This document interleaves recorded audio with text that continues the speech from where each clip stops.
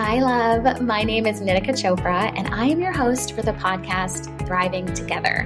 I'm so excited about this show because we are going to genuinely be on the journey together. I'll be sharing lots of behind the scenes and as many unfiltered moments from my life as I possibly can as I take you through what it has meant for me to learn how to thrive and the ways that I'm still learning every single day, while you will be on your own journey of thriving, figuring out what that means for you. And I know that so many of you out there might not even know if thriving is possible, but I want you to know through this podcast and this show that it absolutely is, but it has to be on your own terms. Thank you so much for being here with me, and let's get started with Thriving Together. Hi, everybody. I am Nitika Chopra, your host of the Thriving Together podcast. And I am so honored and so excited to be here with you today for so many reasons. For starters, this is our first episode of season 3 of this podcast. And we have a bunch of changes coming at you in this new season that I think you're going to be really excited about. I know I'm really excited about them. And also because we have an incredible, incredible guest today that I'm so honored to be sharing with you. And I want to start by giving you a little bit of an update as to what's been going on with me and, where I'm at.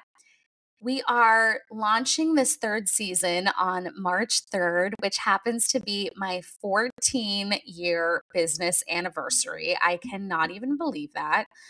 But it's true. I remember starting my first company, Bella Life, when I was in a leasing office at the Tate, which is the building on 23rd and 10th here in Manhattan.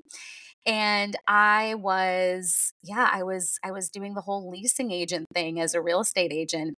And I loved that job in certain ways, but I just knew that I was like craving something bigger, craving something more. And I sent out my first newsletter, and I was using MailChimp back then. And I remember I got a flurry of emails from all of these different people after I sent it out that were basically telling me about all the typos that I had in the first newsletter. It was a very humbling experience, let me tell you.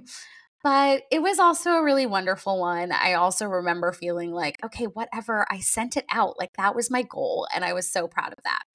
And that really allowed me to embark on this journey of starting my website called Bella Life at yourbellalife.com, which is no longer around. And it really led me to start hosting events. I hosted events called Colorful Conversations and just all these different events, self-love celebrations. And I absolutely loved it. And it definitely was the starting point to what I would later do with Chronicon, which I just have such an affinity for. And yeah, I started it all because I really wanted my own talk show, as I've mentioned to so many of you over the years. And 3 years into creating that business, I was so blessed to get a show on a South Asian network that was called Naturally Beautiful. It was the time of my life. And the reason why I'm remembering this right now is not only because it's my anniversary, but because it sort of connects to some of the changes that we're going to be making for this next season and beyond for the Thriving Together podcast. So I am really committed to claiming my dreams in a way that I think I haven't as much in a while because I was dealing with a lot of personal stuff. And one of the dreams that is still very alive in me is wanting another talk show. And oh my gosh, my whole mouth tingles when I say that out loud because while it might be obvious to some people, it's something that I sort of had to, sit with over the last few months and own again. And it feels vulnerable to say your dreams out loud sometimes because we don't have control over when or how or if they're going to happen. So, in an effort to claim that that is a dream that I have and it is something that I am committed to creating for myself in my life again, I wanted to add video to this podcast. And I'm so excited about that. I think I'm in a place with my health and my body that feels like I can handle and it feels safe being on camera again in the ways that I used to be comfortable being on camera. I also think that the conversations that I've had with my guests over the last couple of seasons, they have been on camera. We just haven't shared the video with all of you. So I think it'll hopefully help us reach new people. The visual aspect, I think, is going to add a lot to the show. So you might be listening to this in your earphones or, on speaker while you're doing things around your home. But if you do want to create a beautiful Sunday ritual, you can also cozy up to our show on YouTube, and we'll have it linked and, have the link and everything to that in the show notes of this episode so that you can see where to stream it and to watch it rather.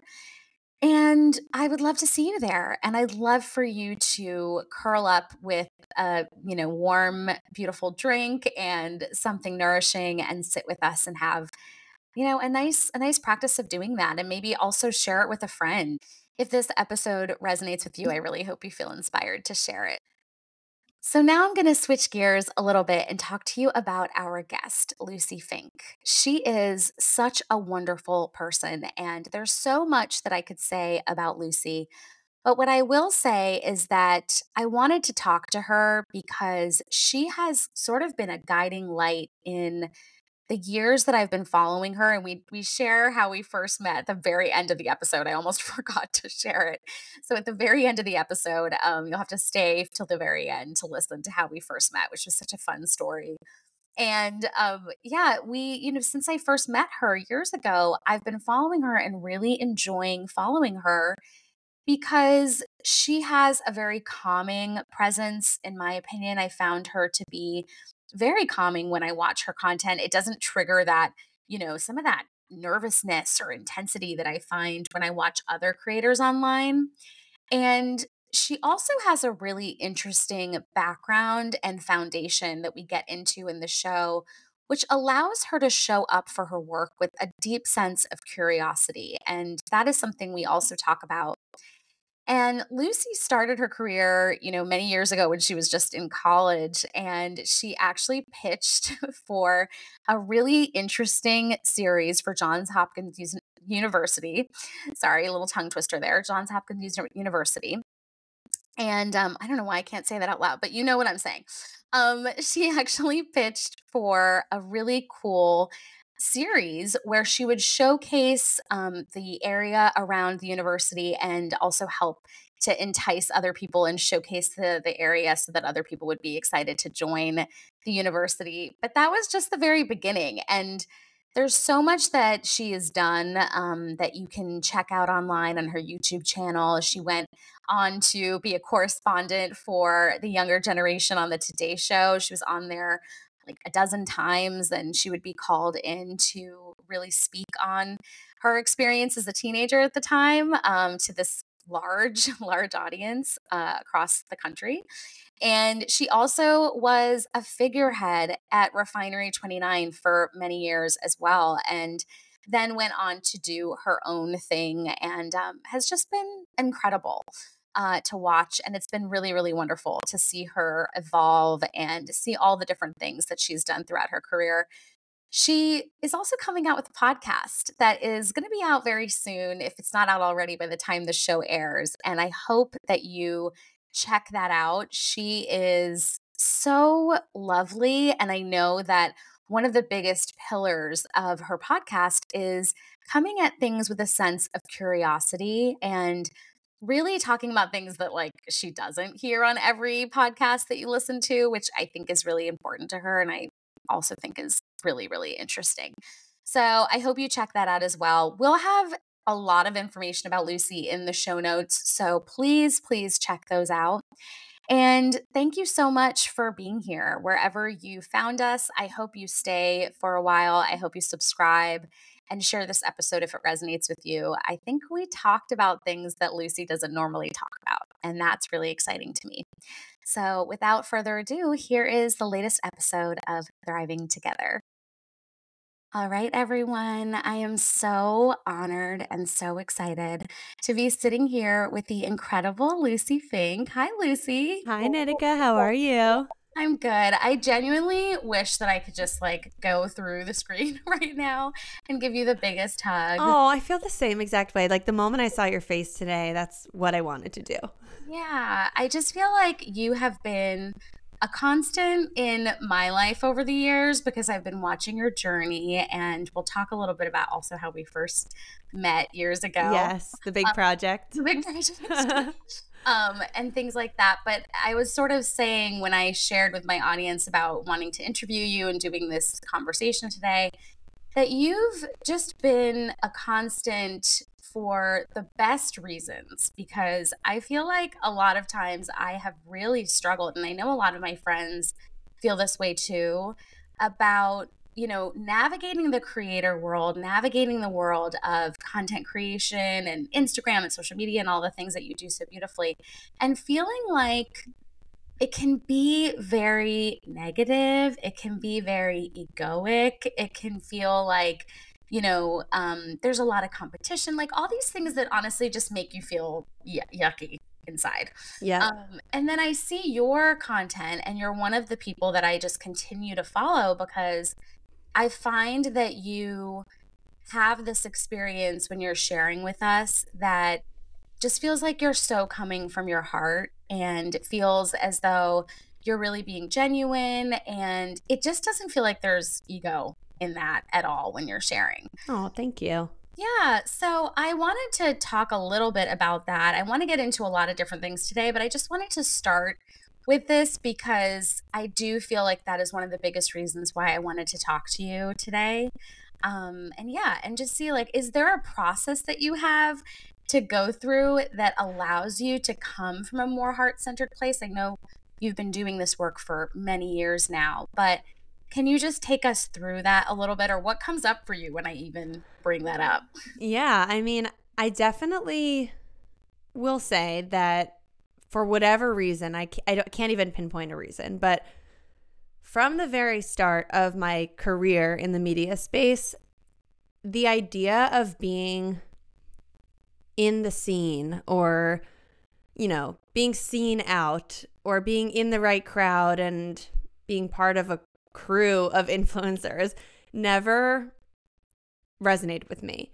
And I mean, I'm the type of person who, even throughout college and even if I go back as early as high school, I didn't love the whole going out scene and the party scene. I was not a big drinker. I mean, I drank a little bit of alcohol, mostly from peer pressure and just to be like fitting in with everyone. But at a certain point in my college years, it became just sort of known amongst my friends that it didn't make me feel good. It wasn't my activity of choice on a weekend. I had a twin sister, have a twin sister who has very similar interests to me. And the two of us together from that young age, we even went to college together. We're so lucky that we had this buddy system, and we always wanted to do the same things and didn't want to do the same things. So if our friends were going out, we would often stay back and bake cookies and watch a movie and get cozy and put on our pajamas together. And I had a couple of friends throughout different stages of my life that were very interested in that same type of chill lifestyle. I'm also very lucky that my husband, who has been my boyfriend since high school, is similar and has similar values and interests. So I always had my people to just sort of do my own thing with.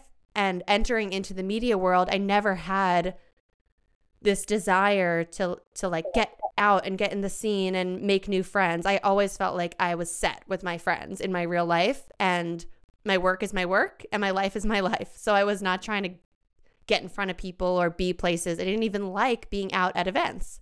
So I think especially in the influencer space, as you're up and coming, you get invited to all these press events and everyone wants to go to dinners and be tagged and be on the red carpet. And I would just rather be home in my pajamas with my husband or my twin sister, not doing that. And, I still love showing up online. That's my creative outlet, but I never felt the need to be in quotes.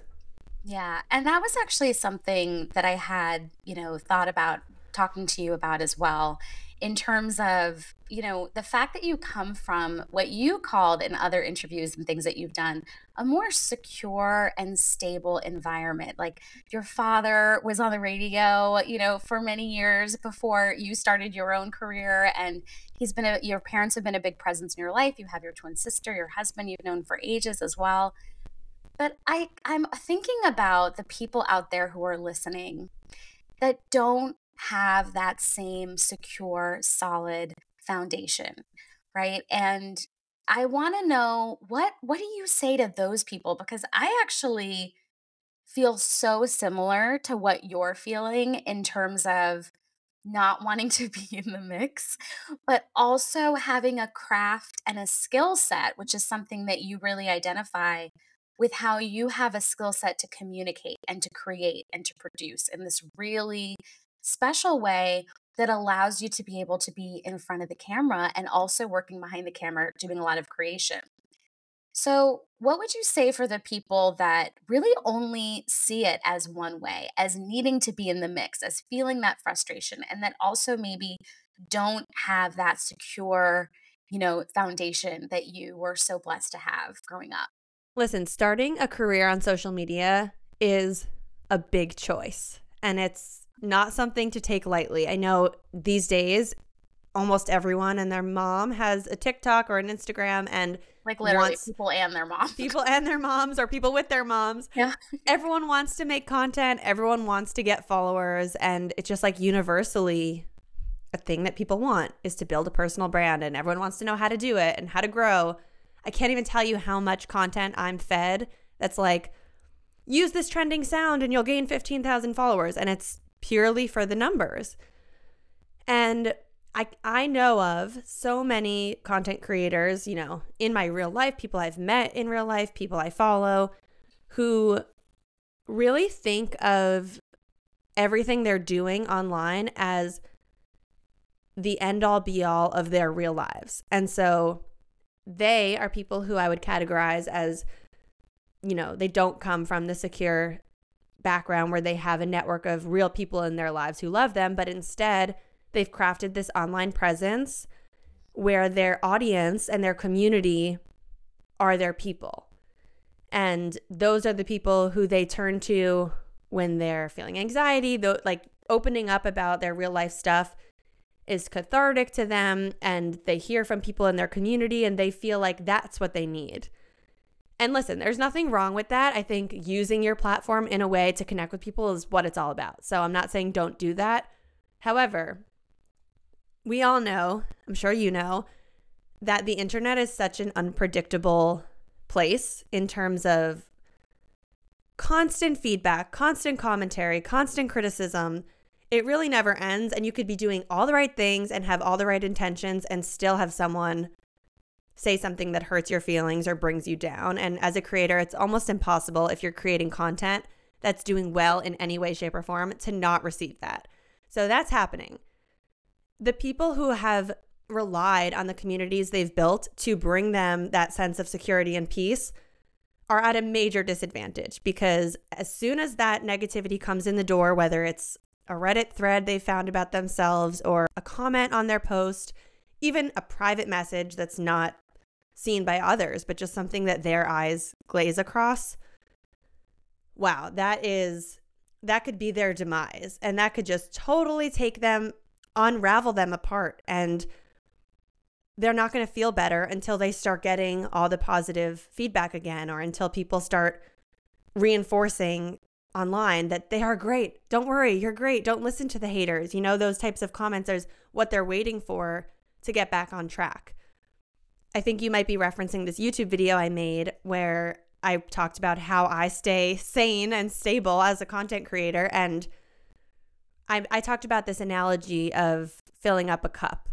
I feel like in my real life, which means my real friends, my real family, my partner, my child, my real world, that area of my life fills up my cup so much that it's running over and spilling out to the point where if my Instagram and TikTok got deleted tomorrow, I'd still be a happy person because of what I have in my real life. Obviously, I'd be creatively stifled and upset after all the hard work. But I would be happy.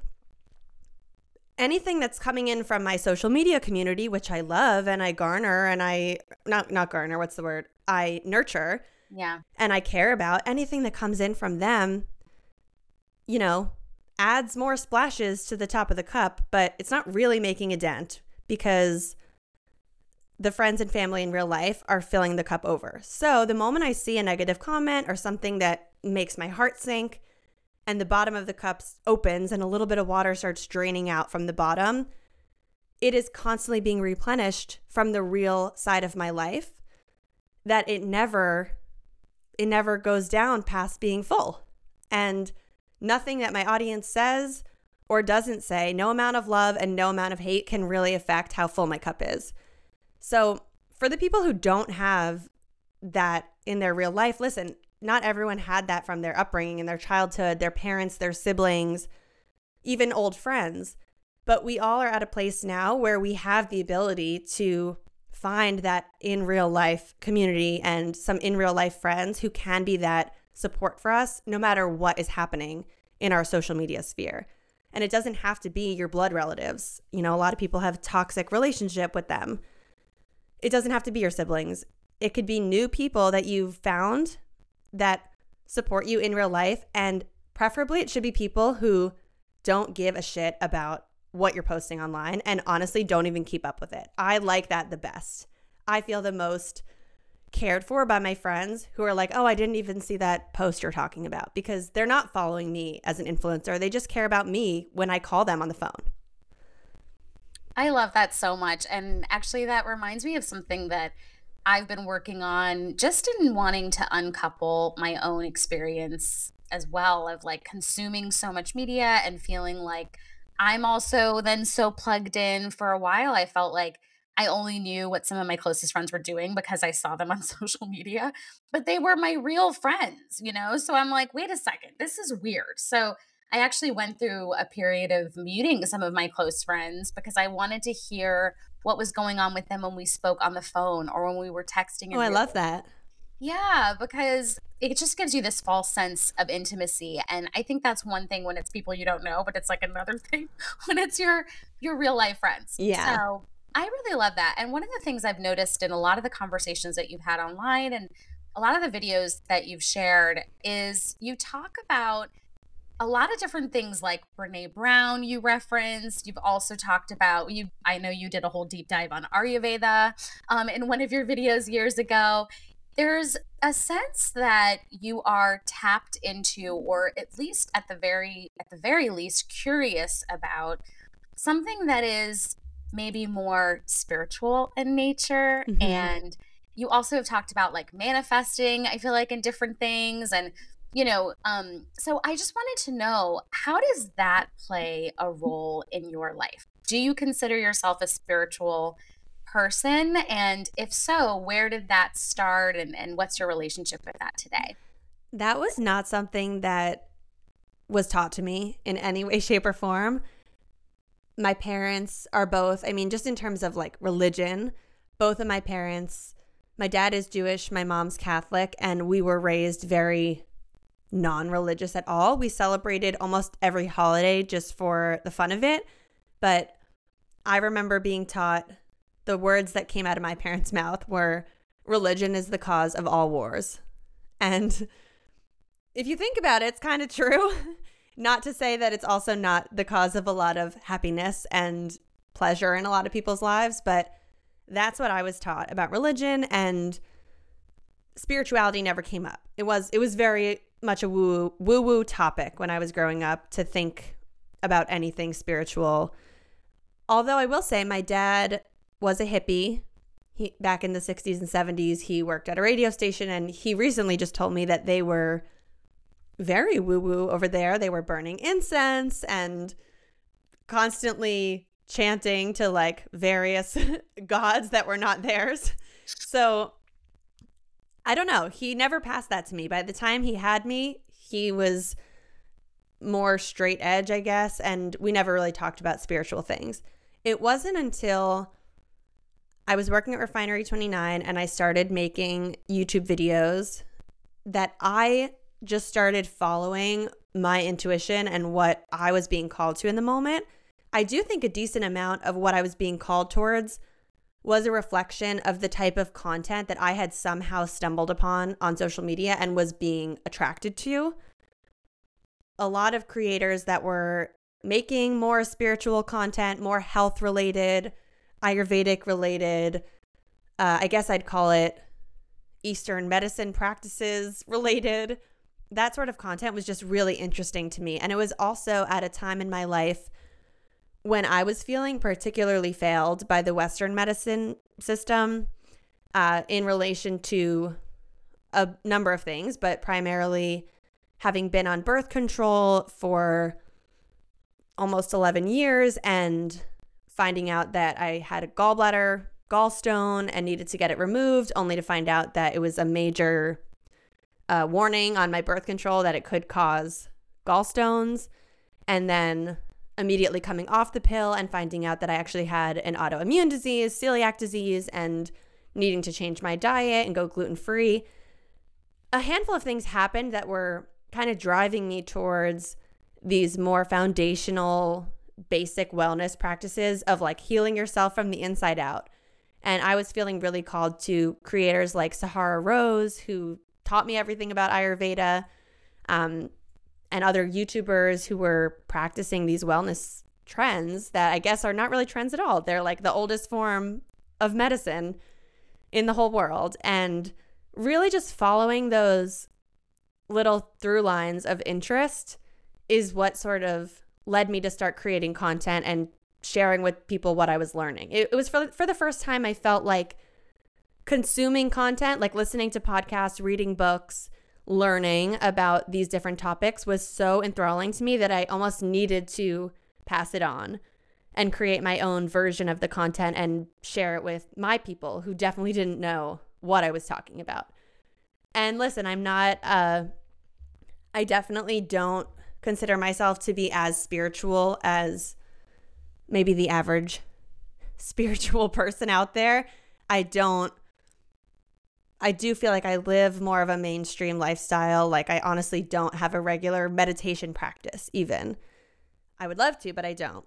And I think where it comes into play for me is that my brain thinks in a very wide view of the world, spiritual way, in that I constantly feel that and I was able to do this from a young age, but I constantly feel like I'm able to pull myself out of stressful moments in my day-to-day life and view myself and my life from such a wide universe perspective that makes me seem so insignificant and makes whatever problem I'm facing seem so insignificant that it really helps me. You know, a lot of people don't like thinking about that. A lot of people are like, oh, I hate thinking about space or how small I am or how many people are here.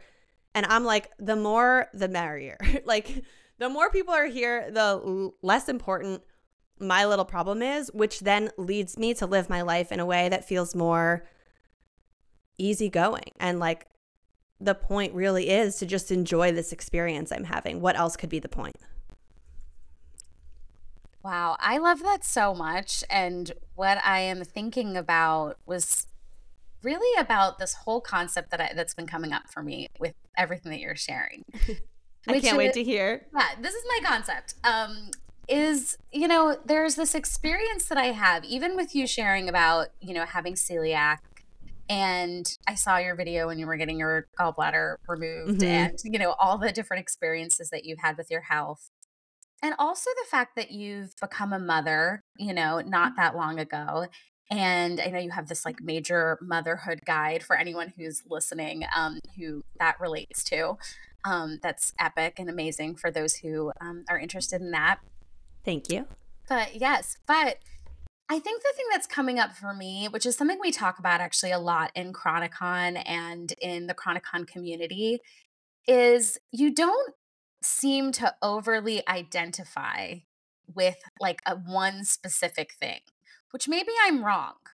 But the reason why that's coming up for me is because when we're talking about chronic illness in particular, a lot of times, and myself included, we have this experience of when we get the diagnosis, this then becomes such a big part of who we are. And I've noticed even in your content, you share like, oh, these are gluten-free, muffins that I'm making, or I'm making these like really great, pancakes in the morning and they're gluten-free. But it's not like it's become your entire identity and now you are just like the gluten-free queen and like cannot talk about anything else. And even with motherhood, right? I've been very vocal about how I don't plan to have children and it's not in the best interest of my body or my lifestyle. But I'm not muting your content because it's like, oh, this isn't relevant for me because I'm not a mother, because I actually just see you as this full human and you're just sharing this one part of you in that moment and then you move on to the next moment. So, am I accurate in that assumption or assessment, or how does that land for you? And is it this concept of you really taking things at a higher view that allows you to be able to do that? That is the first time I've heard it vocalized in that way, but I feel like you couldn't be more spot on in that I've had now multiple things in my life that have come up, whether it's, you got to get your gallbladder out, or you have celiac disease, or one random thing that happened when I was trying to figure out why I was having the migraines that led to the celiac diagnosis. I went to get a brain scan because I thought maybe I had a brain issue. And I learned about this super bizarre vein abnormality in my brain that causes one of my sides of my brain to drain blood differently than the other side. Like the scan was super asymmetrical. And it wasn't anything that was related to my headaches, but seeing the scan was just like terrifying. The doctor said it's the type of scan that most people who have this abnormality don't ever get a scan to see it, but it's probably not causing you any issues, but this is how you were born. And similarly, I was having some chest pain a year ago or half a year ago and went to cardiologist to get all these scans and discovered that I also have another abnormal heart situation where I have like an additional accessory pathway that's carrying electricity out of my heart, which is causing some bizarre beats on the EKG. Almost all of these things that I learn about, although I'm very lucky in that none of them have been like, you now need medicine or you need surgery or you need to do something about it. So I guess it's easy to say, or it's easy to understand why this is the case. But I learn about these things, and it's not that I'm like denying that they exist, but I guess I just feel such a strong, this goes back to the woo-woo universe stuff. I just feel such a strong sense that the universe has got me and that it knows what it's doing, and it's not going to give me something that I'm not supposed to have. That's not to say that I'm not going to get diseases or sicknesses or I'm not going to have problems thrown my way, but I have a very quick response rate to when something doesn't go my way, being able to very quickly accept it and say it wasn't meant to be. And even like a less medical example, but a more tangible work example would be this past year, I really wanted to write a book and spent 6 or 7 months writing a book proposal, worked so hard with my team to pull this thing together, sent it out to a handful of publishers and publishing houses, and was so lucky to get 2 huge publishing houses, Simon & Schuster and HarperCollins, wanted to have meetings. My team was telling me like, this is the biggest hurdle. The hardest part is getting the meetings. Once you have a meeting, it means they want your book and they want to bid on the rights.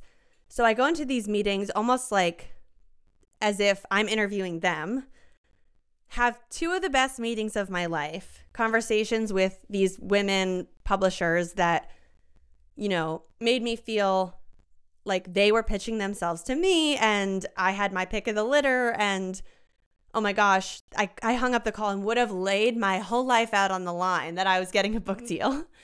And we waited for the auction. My agent set the day for the auction, and it was like a Thursday at 2 p.m. and I'm waiting around. And I get an email from her an hour later, subject line, shocking turn of events. And the email says, "Hi, Lucie, I'm so sorry, but in a shocking turn of events, I put out the call for the auction to both houses, and both houses have pulled out of the auction. And here's the reasons they shared. It was different reasons. Like, one of them was that I didn't have strong enough social media engagement to be an author, which blew my mind because I went into the Barnes & Noble earlier that week and said to my husband after the fact, absolutely 0% of the authors on this shelf had any social media following whatsoever. So for a person to write a book that has even a following, let alone what I consider to be a pretty strong engaged audience, it just didn't make sense. And then the other reason was that they, the higher up at the company didn't approve it. So it was a big letdown, and I definitely let myself cry about it in the moment. It was mostly tears of frustration of like how hard I worked, how much I tweaked the original concept, and then the fact that it just wasn't going to work, and my vision of what I was going to be able to share that I had done was crushed. But when I tell you that within like 42 minutes of getting that email, I was like, whew, thank God, this is not the right time for me to write a book. Could you imagine if I was writing a book going into next year? I think in the next year, I want to get pregnant. I really was talking about a podcast, and my team is pitching this podcast idea. How would I possibly write a book? That would have been the worst book ever on the shelves in Barnes & Noble. And it just immediately was like, wow, I know I'm going to write a book one day, but that was not the right team for me, or that was not the right book to come out as my first book. And I just adjusted my mindset and moved on. And I honestly haven't thought about it much since. Whoa. Whoa. I'm just like, what's coming up for me as you share all of that and everything that you've been sharing is a couple of things. Well, the main thing that's coming up is I've been doing a lot of work around my nervous system.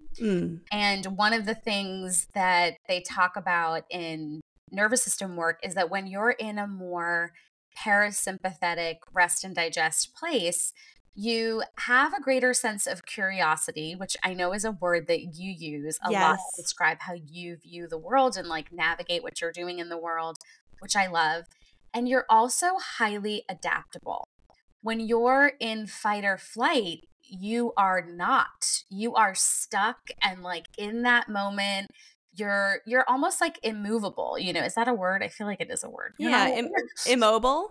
Something. I think immovable works too. Immovable, unmovable. It's a word today. But you're not moved as easily, and so that is something that I think is really interesting. And then going back to the conversation around that secure foundation and having that really solid foundation in your life of this inner circle of the people that you surround yourself with, I think that does impact the way that you're able to adapt in these ways. I also want to say, I think it's important to point out a decent amount of my general privilege that I've had in life, because I don't know, there's no way for a person to take themselves out of their own shoes, really, like you can imagine. And I do feel like I'm a generally empathetic person, but I came from an incredibly privileged background in many ways.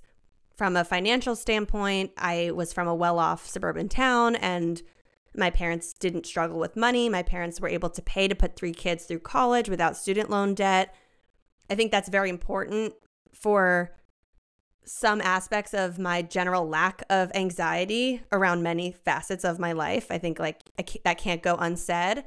And perhaps even more importantly than monetary privilege, I feel like what we're talking about with the general stable emotional environment that I was brought up in, I think I use the term emotional wealth, which not everyone has. And I feel like that is another form of wealth you can give your children, is a stable, secure upbringing in every sense of the word, whether that's calm voices or, open lines of communication. I feel like I got all of those things, which no doubt in various ways have led to me being able to have the mindset I have, and probably me having somewhat of the level of success I have in business, which then maybe trickles down to me being able to afford other luxuries and conveniences that in turn make my life even easier.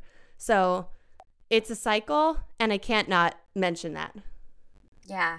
I definitely appreciate you mentioning the privilege, because I know I'm thinking of so many people, especially that engage with our content at Chronicon, who did not come from that place, or even in just physically like very debilitating situations that are very real. And, even just affording like the medical needs that they have, and, the surgeries that they need, or their medicines. It's that basic level of care that is nearly impossible based on the life circumstances that they have. Mhm. So I do think it's incredibly important to mention privilege. And I always want to, have that at the forefront, if not at least in the background of these conversations. I also am really interested in people learning, we can't change how we were raised, right? And there was a time, even in my life, I have incredibly loving parents, but we are very different. So I had a lot of challenges just emotionally with them, and in the ways I wanted to be versus how they wanted me to be. And then getting diagnosed with my first chronic illness at 10. So it was a different type of experience. It wasn't a stable and secure experience in those ways. But there was a time in my life where I had to say, okay, now I'm an adult. Like, what am I going to do for me today? Even in the days when I was stuck in my bed and I couldn't move for my health, right? So, for those people that are listening, that are, captivated by everything that you've been able to create, understanding that there's privilege that comes with it, but that you live every day with this very in the moment curious lens, is there something that you would say would be a great thing for them maybe to focus on? Even just one thing, if they're feeling like they're not in a place of thriving, if they're feeling like they're sort of stuck under the rubble of all of these different experiences that they're going through. Is there something, if a friend were to call you today, that you would be like, oh, hey, love, just do this one thing? What would that be? Hmm. I think at this very moment in my life, what I would point to is a certain breathwork technique that I've been eating up. And it's really just the Wim Hof breathing technique, which, just to describe how to do it, what I would recommend is either go on YouTube and watch Wim Hof do a guided version of it, or there is a Spotify follow along Wim Hof breathing thing with some vegan woman. I don't know her name, but it has vegan in the name. You could just type in like guided Wim Hof. But you basically do 25 to 30 really rapid,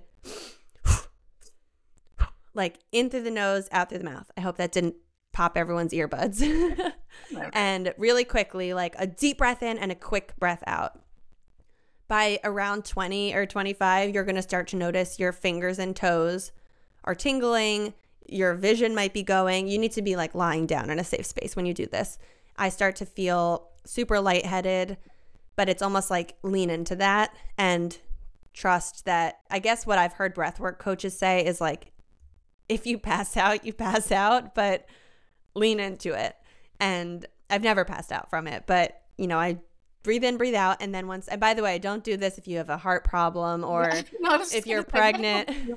If you're pregnant, have a heart problem, or have any other health concerns, consult a doctor. But if you don't, then, deep breath in, short breath out, up to 30. Then when you get to 30, you just stop. After the breath out, you just stop and you count about a minute, set a timer, and just lie there. And it's the weirdest moment because you're technically holding your breath, but it's after an out breath. So it's not like you breathed in and then you're holding it like that. It's like you just breathed out. So you're sort of in this in-between moment of holding breath. And because you just did this rapid breathing that was probably uncomfortable, it feels so good to just sit still for a minute, and your heart is racing so fast that like the blood is going where it needs to go, and it doesn't feel strenuous. By the end of the minute, You take one deep breath in and then hold for 15 seconds. That's cycle 1. Then you go back and do the whole thing again, the 25 to 30 fast breaths. And by the second cycle, when you get to the final out breath and you hold, you will find that your lung capacity to hold your breath has increased. So you might be able to now comfortably make it to a minute and a half of not breathing. Once you get to your breaking point, breathe in, hold for 15 seconds, and then do a third cycle. And so you do that whole thing 3 times. It's incredible how by the third time, sometimes I can hold my breath for 2 or 2.5 minutes. And like, I know that holding that capacity is such an indicator of so many health markers. And so it's really a good thing to practice. But by the end of that, it's almost like I've just given myself this natural shot of happiness and preparedness to go into the day. And it's all natural. I just like oxygenated my body and gave myself a lot of really good molecules. And actually there are studies, and now this, if people are super woo-woo or don't believe in some of this stuff or consider it pseudoscience, I get it. But there are studies of people who have been injected with E. coli, and then half of them practice that breathing technique and half don't.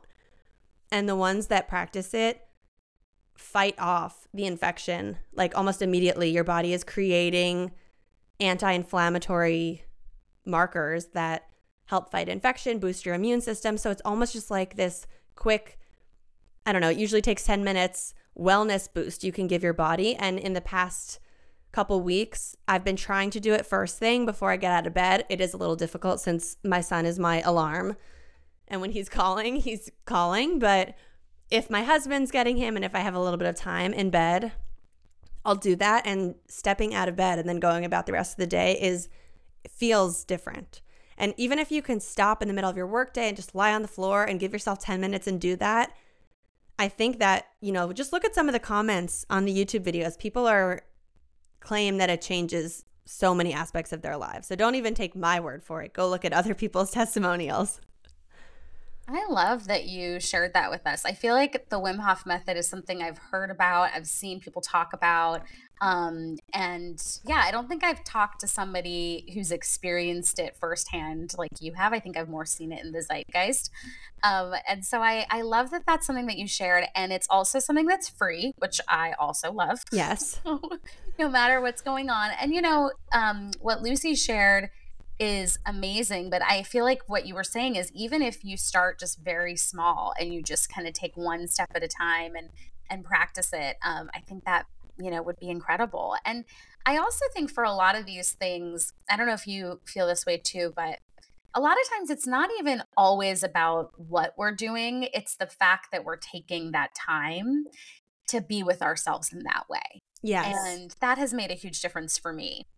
Giving yourself that space, even though it's a short amount of time, to just do something for yourself, even if it's a 10-minute journaling session, a 10-minute of silence, following a meditation, something about walking away from that time chunk. It just feels like, this is what I've been saying I wanted to do, and here, I just did it. And so oftentimes when people are like, what can I do? How can I feel better? I also give this to people as advice when they're like, I want to be a content creator. What do I do? I literally just tell people, just do it. Just commit to doing it and do it. It's the getting past the actual doing that is the biggest hurdle for people. And if you just do it, you will feel better. And I know it's like, people are like, but how? It's so hard. How do I push myself? You just do it. Just don't not do it. Yeah. And one of the things, and I know we're coming towards the end of our time together, but one of the things I had written down to want to mention with you too is how it feels as though you really take your life into your own hands in terms of your career in particular, because like you're saying, if someone's like, oh, I want to be a content creator, or I want to do this thing, or I want to have a podcast, or even for me, I have always wanted to be a talk show host, and it's something that I did for many years ago. But it was because I created my own website and I was like, okay, I'm going to do this and have this be the visual of having my own show. And then I got one. So I do think that's a really special thing to be proactive in that way and say, I'm going to do this on my own and not wait for someone to give me the validation or sometimes even the funding to do it, have permission to do it. Yes. So much of being a content creator is just starting and not stopping. I remember, especially in the early influencer days, the amount of almost, I guess you could call it like wannabe influencer content that I created just because I wanted to be doing that. I wanted to be working with brands. So I would be doing reviews and creating content about and talking about products that I already had or that I had bought myself, just so that my page was filled with me sharing stuff I loved with consumers so that other brands might look at it and think, oh, maybe she's charging for this. Let's see. And then when they come to me and want to send me a product, I can then say, oh, I have a rate for that, even if I'd never had a rate before. It's a fake it till you make it world. And if you're not putting out and just already kind of getting started in a low touch way with what you want to do, then you're not even telling the world, let alone the people in it, who you are and what you have the capacity for. Yeah, sometimes you got to show the world before they really get it. And I think you have modeled that so beautifully. And as we end our time together, I just wanted to ask you, what is your version of thriving? So this is all about thriving together, as you know. And I just want to know, if people were to look in on a day with you, what would thriving look like for you? I think thriving is when I'm just the most accepting of whatever is in that moment. Being a mom with a full-time job, having a husband who also has a full-time job. We both luckily work from home. But, balancing the worlds of parenting with creative endeavors is kind of an ongoing balancing act. And I am fortunate enough in that we are able to pay for our son to both be in a 5-day-a-week preschool for half the day, and then we have a nanny for the other half of the day that is with him, / we both have parents that are within the area, so he has many grandparent play dates, and there's a lot of support for him, and we are really able to sort of disconnect and do our work during the days. But it is kind of a constant back and forth of, I always feel, wouldn't my life be a lot easier if I just totally picked one route and just dove in? Because even though it might sound right now like I've chosen the work route because I have the nanny and the support and the school, I still am very plugged in to like everything my son is doing in a day. And not only am I plugged in, like his school is sending photos all day and I'm looking multiple times a morning at what he's doing. I am stopping midday every day when he comes home from school to like have a little break and play with him. When he's down for a nap, I'm sometimes doing other work, but I am looking at the monitor and seeing if he's taking a good nap. After his nap's over, I'm working with his nanny to figure out where he should go. Should he go to the library, the museum, have a play date, stay home?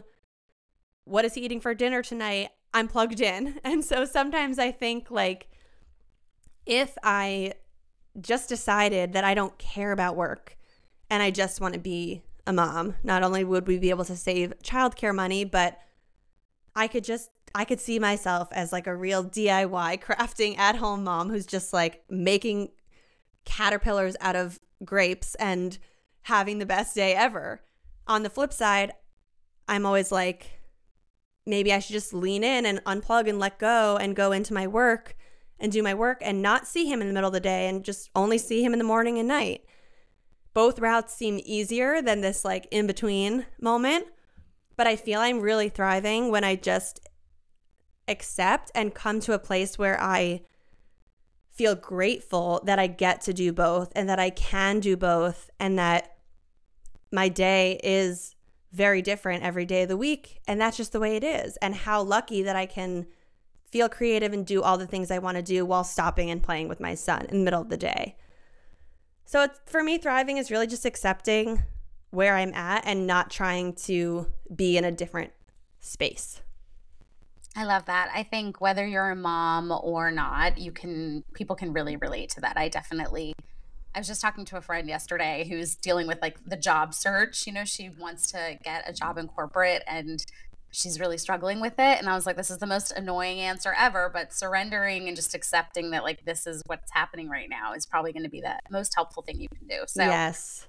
thank you for that, Lucy. And I just realized we didn't share how we met. So I feel like Oh, that's yeah. The most important part. the best way to end our conversation. But yeah, Lucy and I met because we were both in somersault swimsuit campaigns. We were in the same campaign, both in somersault swimsuits. And it was the best campaign ever. We got to go on set. We had hair and makeup. We were wearing cute swimsuits. And then the campaign wound up being splashed on the New York City subway station. And it was just so fun to commute to work every day. It was amazing.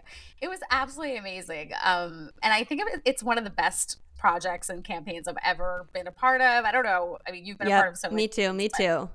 No, yeah, really. absolutely. I love projects that are done out of my home. I just feel like everything's shot in my house. So going to a studio, having hair and makeup, it's such a luxury, and it felt like an elevated partnership with obviously such an amazing message. Yes, I could not agree more. So I love that that's how we met. And I loved having you on our show today. It's such an honor to get to spend some time with you and also share you with this audience because I know so many of them follow you and look up to you and the content that you share. So thanks for being here with us, Lucy. Thank you, Nitika. Love this chat. That was so